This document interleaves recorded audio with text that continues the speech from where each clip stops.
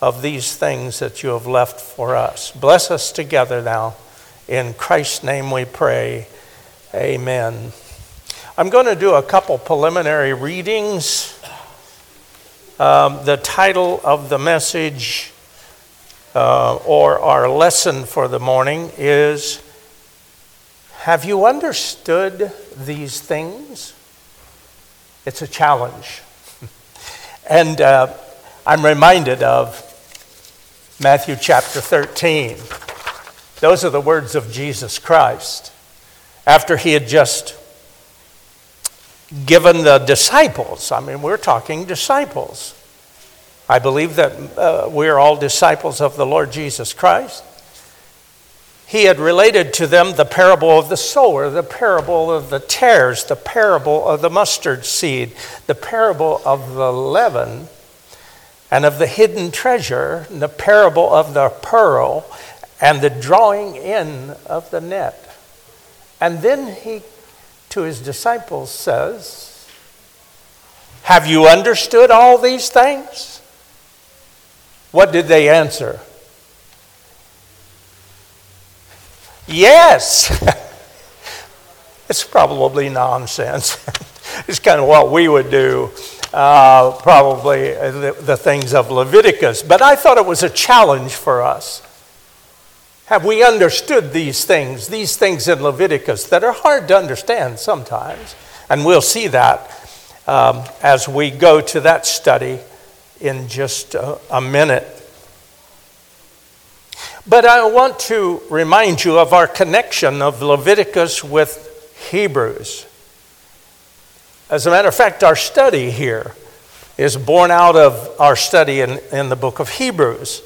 The book of Hebrews says that all these things written in the law, and particularly of Leviticus and Deuteronomy, the first 5 books, but including the entire Old Testament, that they were shadows and types of, quote, good things to come, close quote. We need to remind ourselves of that though we might struggle with complete understanding of the book of Leviticus, because of the things that are written there are strange to us sometimes, and in chapter 12 this morning we'll see some of that. But we should remember that that God has written these for a purpose, and he had given those parables to the disciples for a purpose. Interesting enough, he never explained exactly, completely, all the time. He left it a little, unfinished. And then asked the question, do you understand all these things? It's a real challenge to us as students of the Word of God to understand these things. Now, I also want to remind you that this book is about God's holiness. That is a concern of ours today, is it not? Do you not desire to be holy in the Lord? I think all of you do, of course. We want to be holy like our Lord was holy. Do you make it all the time? Absolutely not. And so you have to probably quote like John Newton did. I've got it right here. I'm not what I ought to be. I am not what I want to be. I am not what I hope to be in another world. But still, I am not what I once used to be. And by the grace of God, I am what I am. Although my memory's fading, I remember 2 things very clearly. I'm a great sinner, and Christ is a great Savior. Hallelujah. That's good stuff, isn't it? Encouraging stuff. One of the problems with understanding Leviticus is how it fits into the New Testament. But I do want you to know that those things written for our admonition back in the book of Leviticus were intended to teach, but not in any direct fashion, but in an indirect fashion, exactly the same way that he did with the disciples with his parables.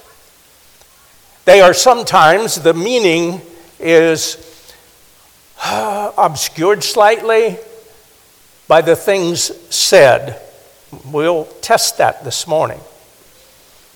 But in fact, they were meant for us to understand. And it is my task as a teacher, an onerous task to tell you. It is one that I spend time in prayer and on my knees praying about, is that my obligation is to help you to understand when I have only a partial understanding of it myself. What am I supposed to do? The book of Leviticus can be challenging. But we know that even despite the fact that it talks about clean and unclean food and animals and what you can eat and what you don't do, we also remember what the Apostle Paul said: don't judge your brother by what they eat. And in Acts chapter 10, at Cornelius, the case of Cornelius, he said, don't call unclean what God has declared clean. And so that we see that the book of Leviticus in its legal fashion and the law and such is not a direct, we don't simply pick it up and put it in the New Testament. We see the fulfillment of these things. We see them come to pass. What the book of Leviticus spoke about, we see it come to pass in the New Testament. There is Jesus himself as the fulfillment of the law. The law was a shadow of things to come. I hope I won't offend, but all those things. Israel was a type. Does anybody agree? Israel was a type of what? It typified what? The church. The chosen people. It was a type.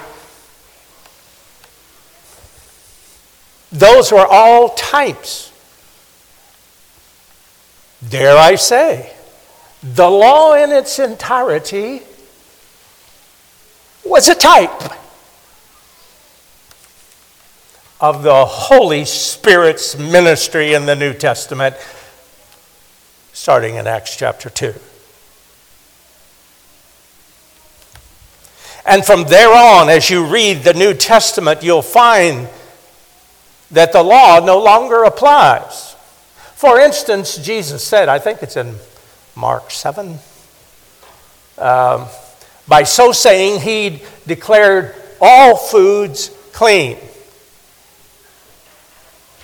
It's not what goes into a man that defiles him, it's what comes out of a man. He is talking about sin, right? And so the Old Testament is typifying the sinful effects on mankind. In the New Testament, we find that those things are no longer relevant. That's a wrong word. They're relevant, but they're no longer binding. You can actually have bacon. Okay. Some of you probably did this morning.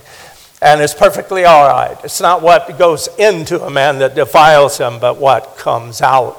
And what comes out is behavior. What comes out are hatred and those kinds of things. That's what makes a man unclean. So, let's go back and study. We're at Leviticus 12, I think we said we were going to do, 12, 13, and 14. We're taking it by sections now. I'm going to read chapter 12 in its entirety because it's one of the shortest chapters in the Bible thus far. And also, I might remind you that in the book of Leviticus, I think during the introduction to this book, I indicated to you something characteristic of this book that is just astounding. It is a book that quotes the words of God more than any other book in the Bible. Almost on every page, we have God addressing man. We have this time to Moses, chapter 12. Then the Lord spoke to Moses, saying, "Speak to the children of Israel, saying, if a woman has conceived and born a male child, then she shall be unclean 7 days, as in the days of her customary impurity, her menstrual cycle. She shall be unclean, and on the 8th day the flesh of the foreskin shall be circumcised. She shall then continue in the blood of her purification 33 days. She shall not touch any hallowed thing, nor come into the sanctuary until the days of her purification are fulfilled. But if she bears a female child, then she shall be unclean 2 weeks, as in her customary impurity, and she shall continue in the blood of her purification 66 days, twice as long as for a male child. When the days of her purification are fulfilled, whether for a son or a daughter, she shall bring to the priest a lamb of the first year as a burnt offering, and a young pigeon or a turtle dove as a sin offering to the door of the tabernacle of meeting. And he shall offer it before the Lord," that is, the priest, "and make atonement for her, and she shall be clean from the flow of her blood. This is the law of her who has borne a male or a female. If she is not able to bring a lamb, then she may bring 2 turtle doves or 2 young pigeons, like Jesus' mother did. One is a burnt offering and the other is a sin offering, so the priest shall make atonement for her, and she will be clean." I think it's, what an interesting chapter. And you should read the commentaries on this thing. It's nutty. It's as though that there's some superiority in the male child and inferiority in a female child. I dare to differ with that, but I do differ with that extremely. God gave the ability to women to have children, both male and female. The other thing I want to make clear as we study this book, unclean doesn't mean sinful. Do you understand? It means ceremonially unclean. That you can't come into the presence of God in an unclean state. And the first thing you need to do is make a sacrifice and all those kinds of things. All this points to Christ. But I want to make it clear that by saying that the woman is unclean does not say she is sinful. That's utter nonsense when you think about it. But they had a procedure for both a male child and a female child. First off, I want to notice one thing between either one of them. The mother was afforded a time of rest. She didn't have to go to temple or tabernacle. She didn't have to do anything for weeks. She had almost a 3-month period to wait and to get it all together, to heal, to bring up the little one, to nurture it, to love it. And so these things, while they might appear ceremonially weird, in fact, it was beneficial. She didn't have to go. She couldn't go. She was unclean, ceremonially unclean, and she was not to appear there until after her time of recuperation. And then she went and offered up offerings. And so this is not a story of the inferiority of female children to male children. Despite the events of the first 3 chapters of Genesis, I don't think that it is a wise or even a legitimate thing to make some claim that somehow females are inferior in any way to males. My goodness, life's experiences shows that not to be true, isn't it? Pretty much.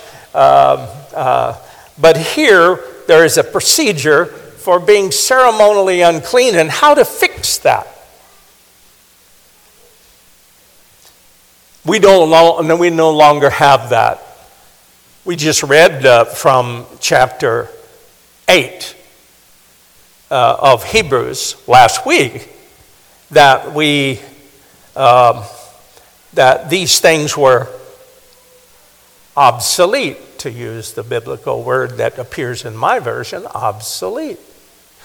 Obsolete doesn't mean that it didn't have any purpose, that it doesn't have any purpose now. It does. You are to draw from that, my Bible says, things both new and old. Wisdom, things of wisdom. We look at the Old Testament. We look at the law, which is declared to be obsolete, and yet it teaches us great things. It teaches us about our Lord Jesus Christ. It teaches us about our own holiness. And so while it's a book of holiness, you remember that when we believed, I know you're going to, this is Romans 4 and 5, which we will get to one of these days. And I will rejoice when we get there. We were declared righteous. That Christ's righteousness, pure, holy, God, was imputed to me and to you. Imputed, laid to our account. If you want to study that out, it's the white robe of righteousness in the book of Revelation. Each was given a white robe. We were declared righteous.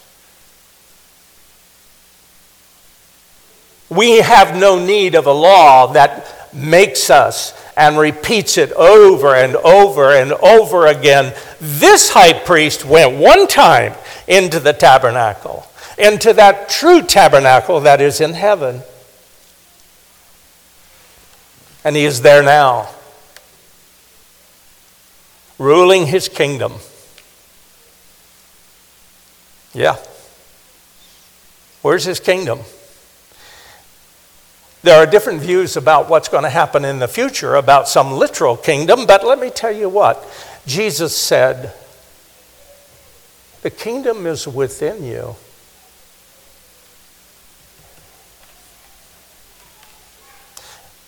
Okay, I'm going to be bold this morning. I get in trouble when I do this, but I'm going to be bold. I am in the kingdom. I am in Christ's kingdom. The kingdom of God is in me. And you, if you're a believer in the Lord Jesus Christ, it is in you. It is present. It is here. It is in me. It has not yet been fully consummated, and one day in the future will be. But right now, the kingdom of God is within us, just as our Lord has said. Now let's return back to this, chapter 12 in the book of Leviticus about holiness and the way that a woman was to have a child, either male or female. I'm not going to come down and tell you exactly what that fully means from A to Z. I'll be the first to admit I have a notion, but I am not confident to pursue it. So I go to writers. And by the way, I will recommend one. Not this book. Oh, you see this little book? I'm going to challenge you, but let me just go right here. What size of font do you think that's written in? 6 or 5 or something. For this old man, I've got glasses at home. I understand. I got these magnifying glasses, some of them that are very, very strong. And I have to put them on them like this to read this book. Okay, this is a book, an exposition of Leviticus by A.A. Bonar. It is an excellent volume. I would recommend you get it. If you want to challenge yourself to these kinds of sure interpretation of those kinds of things, even Bonar is not so bold, which is amazing to me. Some of the best scholars in the history of the church, and yet there's still a question of some of these things in the book of Leviticus.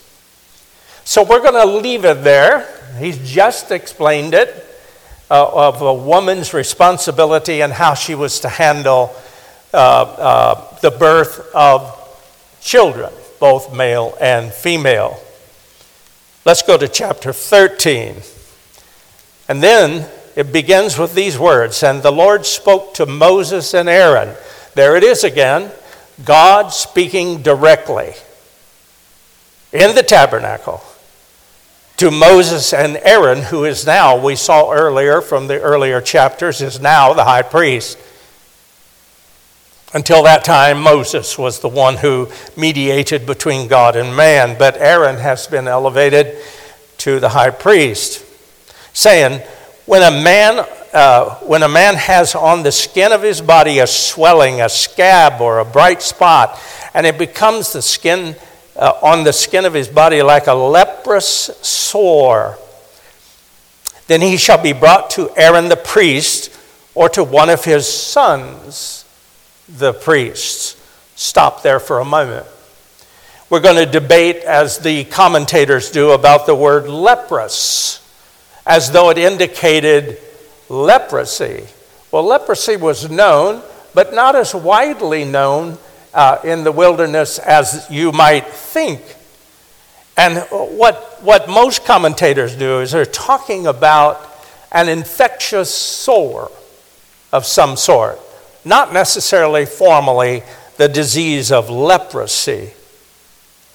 And he is brought to the priest, and the priest, or one of the priests at the tabernacle, in verse 3, the priest shall examine the sore on the skin of the body, and if the hair on the sore has turned white, hey, mine has.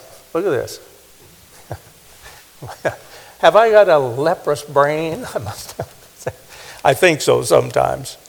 If the hair on the sore has turned white and the sore appears to be deeper than the skin of his body, it is a leprous or an infectious sore. Then the priest shall examine him and pronounce him unclean.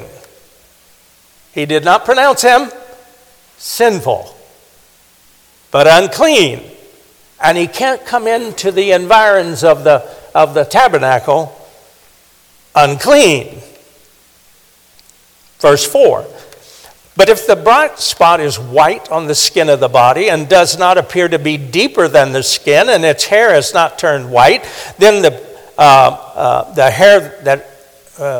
priest shall isolate the one who has the sore 7 days. He goes into isolation. And the priest shall examine him on the 7th day.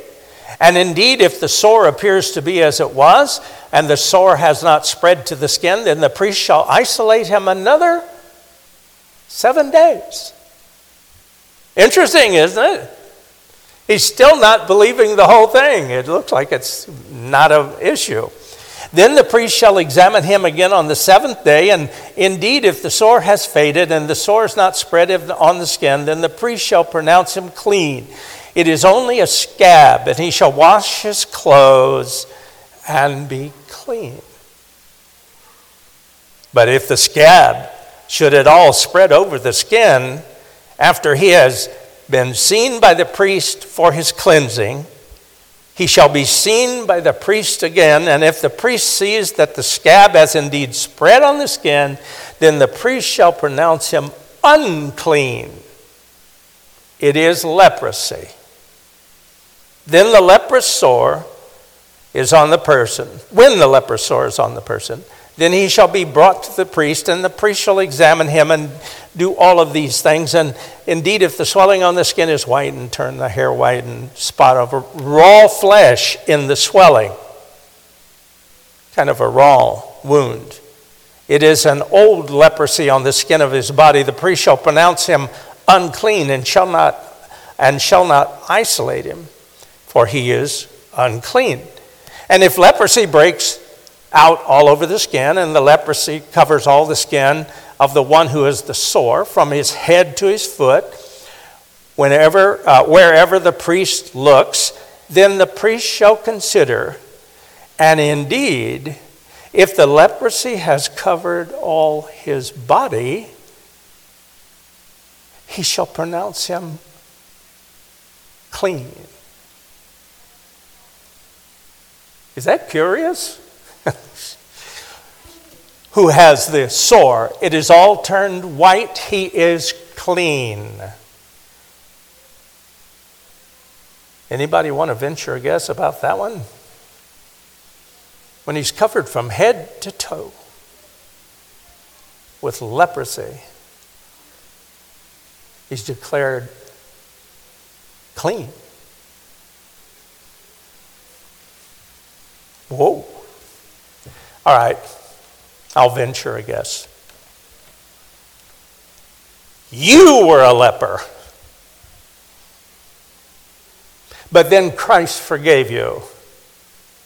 The leprosy will no longer spread. And leprosy itself has that kind of property that after it goes and extends to the entire body, that runs out of power, it's no longer communicable. And so the priest declares him clean. The priest, the high priest, in this instance for us is Christ, has declared you by faith in him clean. A personal application. During the time before I was a believer,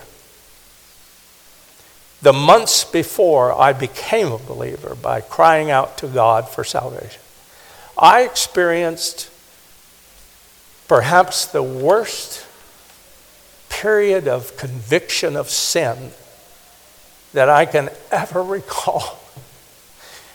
It was awful. And I even used the terms, I remember describing it. It is though I was sinful from the top of my head to the bottom of my feet. And I was. I was like this leper. But then Christ, I fell to the floor and cried out to, I call it in my testimony, the God I did not know. And he forgave me of my sins. And he made me completely whole and clean. The same thing has happened to you. If you're a believer today, you were unclean in sin from the top of your head to the bottom of your feet, but Christ came along and he drew you and you followed on. And were declared clean and righteousness. Back to the text. There's a certain medical thing going on here. Now, isn't there? We'll ask our resident nurse here. There's some medical things going on. They're crude, I would agree. It's not sophisticated. But it was probably fairly accurate. What was the concern and why were the priests so severe? Do you know that one time shove the guy out of the community and won't let him return. Wow. But if we look at it in a medicinal kind of way, they were protecting the community. Do you remember we discussed how many people were in that in that band? You get different estimations. Some as low as 2.5 million, others as high as 5 million. Were in the community at that time. You can only imagine if somebody comes down with COVID and it rips through the community and kills many. The same with leprosy, the same with all kinds of medical things. And medical science hasn't yet begun, generally speaking, as we understand the medical discipline, has not even begun here. This is the Israel in the wilderness. They are out there with little help except the priest, and God has given instructions of exactly what to do because they didn't know. God knows. And so while it seems harsh, sometimes that person is banned and sent outside the gates and outside the and they refuse to allow him back in. And by so doing, they probably delivered many people. He had to, like in the New Testament, he had to stand back and yell, "Unclean, unclean." That was his job.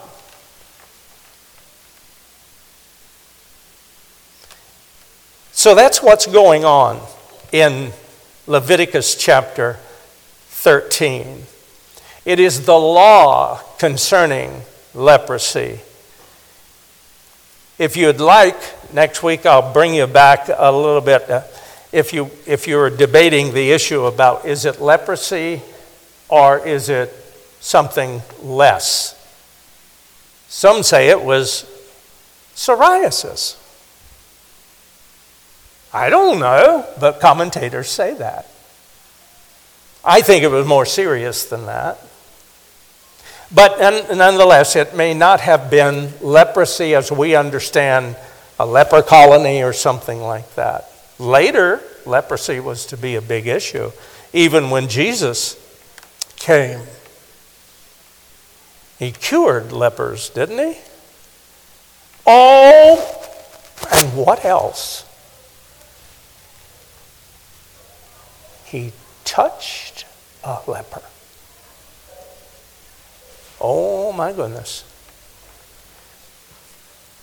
Does that make him unclean? None of you would say that. And the whole point of it is that touching an unclean thing doesn't mean that you're sinful. As a matter of fact, the whole system that the Lord is giving here to the Israel is that if you touch an unclean thing, a carcass or something, it doesn't mean you're sinful, it means you're unclean. And that you can't go into the temple area when you're unclean, and you have a process that you have to go through in order to return to fellowship with God, in the presence of God. There's an element of truth in that today, isn't there? Not quite as rigid as that, but nonetheless. So that's what this law concerning leprosy is about, and it goes into great detail. And I think the reason it's in such great detail is it was something of an early expression of the medical system. It was given to the hand of the priest to determine these and to make the diagnosis as to what the nature of that was, and give very detailed expressions of what to look for. And so I think that there's no need for us to obsess over that, to what it all means. But this is no longer relevant to us as New Covenant, New Testament believers. It is just no longer relevant. Christ cleanses from all unrighteousness, I believe the Scripture teaches. And so we have been cleansed. We are seen by God as clean. I wonder what's under the robe, those white robes of righteousness. I don't know about you, but I believe that Christ's righteousness has been imputed to me, but I am not righteous in any final sense in the acts that I do and in the thoughts of my mind or any of those things. I am not righteous. I'm not holy without blemish. And yet I'm seen in the eyes of God as holy and without blemish.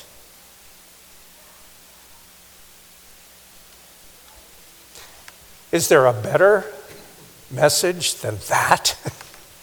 I can't think of one. That the vilest sinner, all of those that gather around me on Quora to criticize me but the vilest sinner, the most angry sinner that uses vile language when talking about God, God can save that one. He does save that one. My testimony.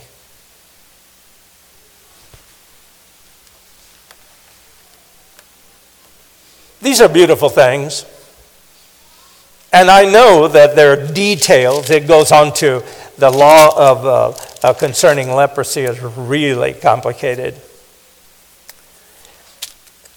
Look at verse 14, or chapter 14. Skipping over, because that whole chapter 13 is given over to this thing of leprosy. It goes into the garments that the person is wearing and all those kinds of things. Chapter 14, and we're going to be unable to work our way completely through it, but then the Lord spoke to Moses, saying, "This shall be the law of the leper in the day of his cleansing. He shall be brought to the priest." And now it goes into the cleansing and the healing of all that we've just read about in chapter 13. "And the priest shall command to take him who is to be cleansed," verse 4, 2 living and clean birds, cedar wood, scarlet, and hyssop. "And the priest shall command that one of the birds be killed in an earthen vessel over running water." We'll talk about this next week in a little bit more detail. But doesn't that remind you of anything? Running water? Earthen vessel? Even the words themselves are suggestive. You do know that an earthen vessel that was polluted by, quote, leprosy, was to be broken and not used anymore and thrown out. Interesting, isn't it? I think that I can relate to being an earthen vessel. But earthen vessels with cleansing water, it's clean. Yeah. Remember, clean unclean doesn't mean sinful, but it is a type of sin. It is a prefiguring of sin. But it was not sin to be a leper. It was a tragedy to be a leper. But there's a larger concern for the community. Nonetheless, we will try to finish that and take the next couple of chapters as well for next week. We're going to move quickly as we can to try to conclude our study here. And then, Lord willing, if the elders clear it and Pastor doesn't think I'm walking on his toes or something, or walking on his feet, or what is the saying? I forget what that is. I'm going to do Romans. Look forward to it, as a matter of fact. But the things in Leviticus are not absent from the book of Romans, as we told you up front in our introduction. Don't judge what another man eats. Don't judge what day he honors. Every man to himself. They are no longer relevant in terms of that. I am fully persuaded, I'll finish with this. I'm fully persuaded that there is nothing unclean of itself. The Apostle Paul. But if a man esteems a thing to be unclean, to him it is unclean. Wow. That's good. Nothing is unclean of itself. There's nothing that has the nature of being unclean.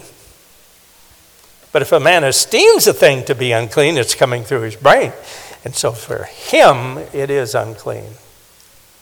We finish with that.